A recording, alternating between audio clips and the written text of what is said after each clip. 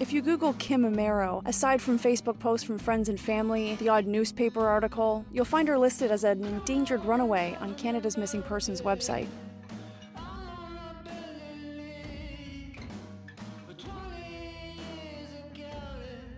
I don't know if Kim Amaro is an endangered runaway. I don't think anyone can confirm that.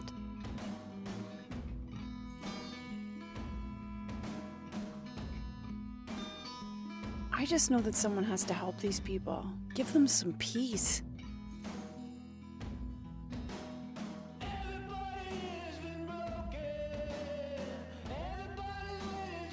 It's not fair. I'm Jamie Splood, and this is Finding Kim Amaro.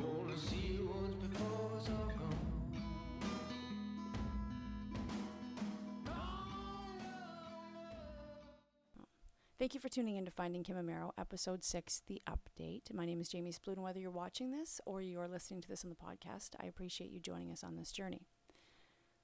You'll have to forgive the way I look today. We've been pushing cars out of the ditch and laying grit and sand and all kinds of weather-related things today, so we're not dolled up at all today, but I did want to stop in and just to report what we do have for you and a little bit of news that we do have for you. When I started this, I didn't want to do an episode unless I had something, really, one thing that was, really a subject that needed to be shared. But in this episode, I've got a lot of little things that I want to share. And I feel like the community needs to know everything we learn. And I feel like we need to share everything we learn because the community has grabbed this case and really ran with it. And there's a lot of little researchers out there that are sending us valuable information daily almost. And so I wanted to come on here and share any information that I didn't have to update you with. So that's what we're going to do today. But first, I want to thank CTV and CBC. They interviewed the Amaros, they interviewed us, and they really got some national attention to Kim's case. From here to Vancouver, we've been receiving emails from people. A lot of emails we have been receiving are of Jane Does, and we have been able to verify that none of them are Kim. We have checked with Ed. And actually, Ed did let us in on a little information. So if you are one of those wonderful people that are sending us pictures of these Jane Does to help identify Kim, Kim had almost like a Dr. Spock little pointy thing at the back of her ear. Ed has the same one. So Kim has one, just a little point. So if you are looking at these Jane Doe pictures and you do notice that little point on the back of her ear, please send that picture along. And keep the pictures coming because you never know, sometimes you got to look through 1,000 to get the answer. So, and we're willing to fact check and look at every single one. So please keep that coming because that's amazing. We did have a wonderful family create us this incredible map of the property.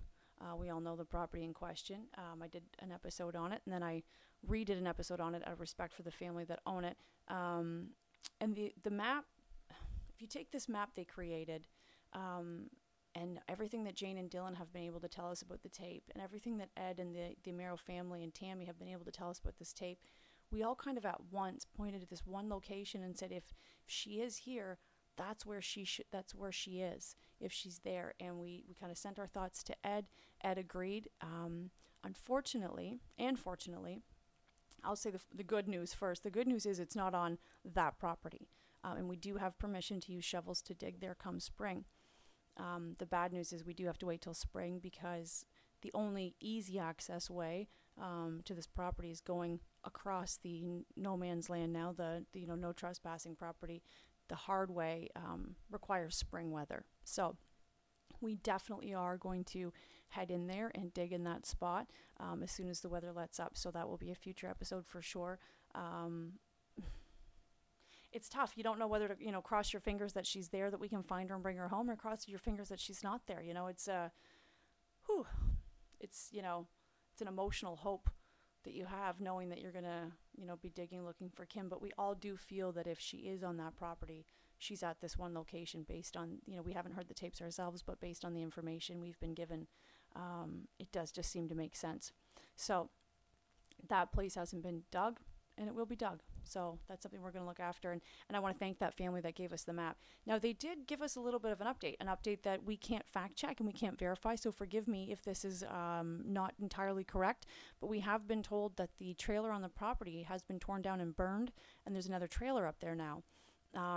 We weren't able to fact check if that happened before or if that happened now, but the language that was used made it sound like that's a now thing, which just, thickens the plot on this property, and deepens the mystery of this property. I feel bad for any innocent parties that are owners of this property, but I do feel like, putting up no trespassing signs and trail cams all over this property, knowing that it's just a good-hearted community that's looking for, a young missing girl,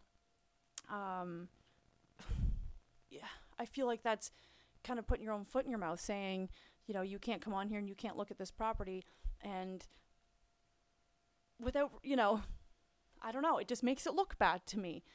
If you were open arms and went, dig away, and, what do you think? And, or, what, we're going to schedule a day where you can all come on one day so that you're not traipsing all over my property day after day after day. Even that would be great, just giving us one solid day where we can all go and we can, our metal detectors, can go crazy, and our ground surveyors can go crazy, and, our diggers can go crazy, just like one day, and we put the property all back. That would be amazing, but that's not what we're offered, or have been offered. We've just been completely shut out. So we're unable to verify that trailer has been torn down and burned. But that is what we're being told about that property. So we're going to head up there in the spring and see what we can find. Unfortunately, we can't share that map with you because it does have identifying markers on it of who sent it to us, and they want to remain anonymous, and that's great. That's absolutely fine with us. But that map is available if we ever do get, that day to be on that property. We will definitely share it. Something I did want to mention that has, just been such a blessing to the FKA camp and the search for Kim Amero. Back in October, we started receiving emails from this gentleman who has really amazing lineage research skills. So he gave us the lineage of Randy's family. He gave us the lineage of the family who owned that property, the families around it. He had topographical maps that he was able to deliver. He really went gangbusters with it. But he went a little further than just that. And I mean, and the information he did give us was amazing. It was some of it which we had already seen and we already knew, and some, we did learn some things.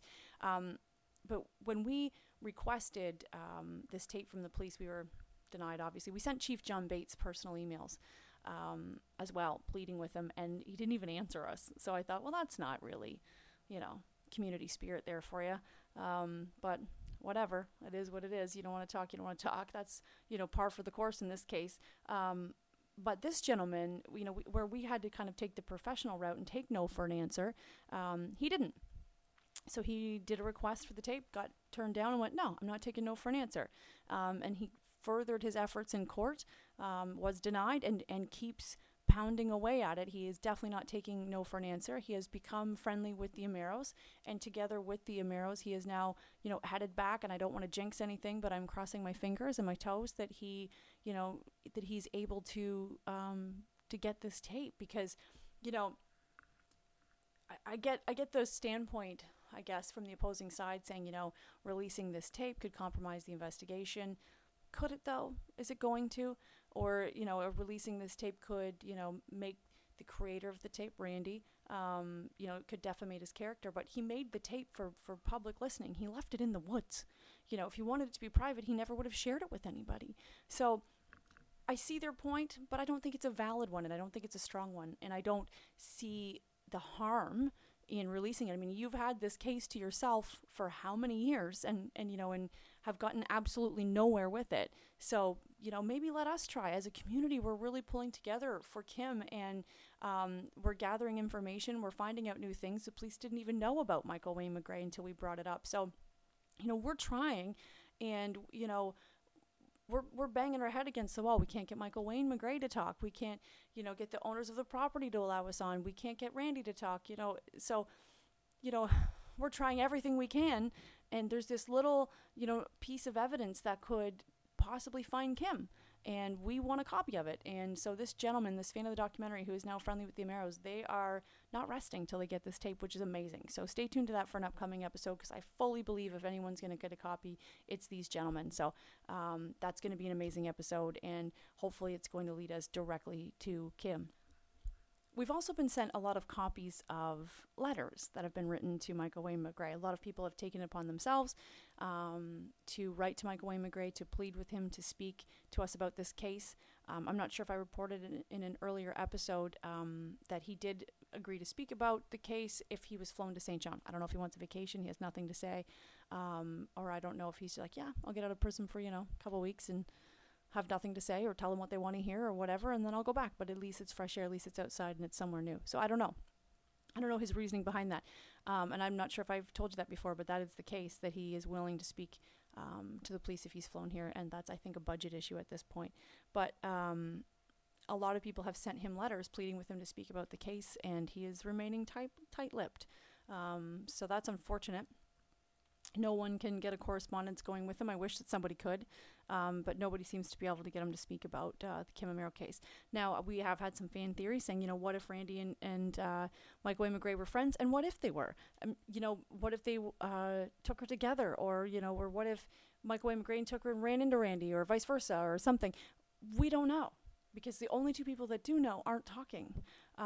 We have met with Randy, wrote to him, emailed him, met with him again. We have pretty much put a permanent dent in his front door from our knocking, and he will speak to us about the weather. He will speak to us about the state of St. John, but he will not talk to us about Kim Amaro. I think it's a chapter of his life he's refusing to remember. I don't know if it's out of fear or sadness or guilt, but in my mind, if you're not guilty, if an entire city is pointing to you for committing a heinous crime and you didn't do it, you think you would want to defend yourself either confidentially through email with us, or on camera, or on a mic. You would want to get that message out there that you aren't responsible, and that's not what he's doing. So I don't know where to go from there with him. He just absolutely won't speak to us about it. Letter after letter and door knock after door knock. He's not talking, and he has no intentions of speaking about it at all. So, and he's an old man. He, is aging before our eyes every time we see him, and that's unfortunate, because I feel like, maybe he's going to take the secret to the grave, and I really hope that he doesn't, and I really hope that he, responds to something, responds to us somehow, and, lets us put this to rest. It's not fair. He has a daughter. He would want to know where she is, I'm sure. It's not fair. So we were told by him that he said everything he had to say in the tape. Of course, the tape that no one's heard or listened to. We actually asked him for a copy. Didn't get anywhere. So I guess where I'm getting at is I wish the police would work with the community a little bit more, because this community has shared so many leads, and we've got so many stories about, hey, way back then there was this creepy guy and he lived 2 doors down and he used to invite kids into his house, or just, strange things like that. And we've investigated them all. We haven't been able to find a connection with Kim with any of them.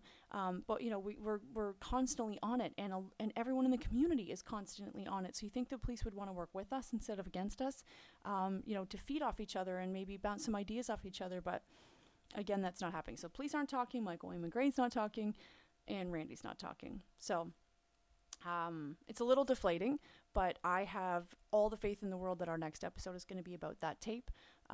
So that's what we're looking forward to. We're looking forward to getting that information out there. So I guess this episode is just a little bit of an update. We do have a location if Kim is on that property that we believe that she's on. And we just want to let you know that we are working just as hard as you. We've had a lot of inquiries of whether or not we'd be willing to take on other cases and investigate other missing people, or investigate other murder cases that haven't been solved.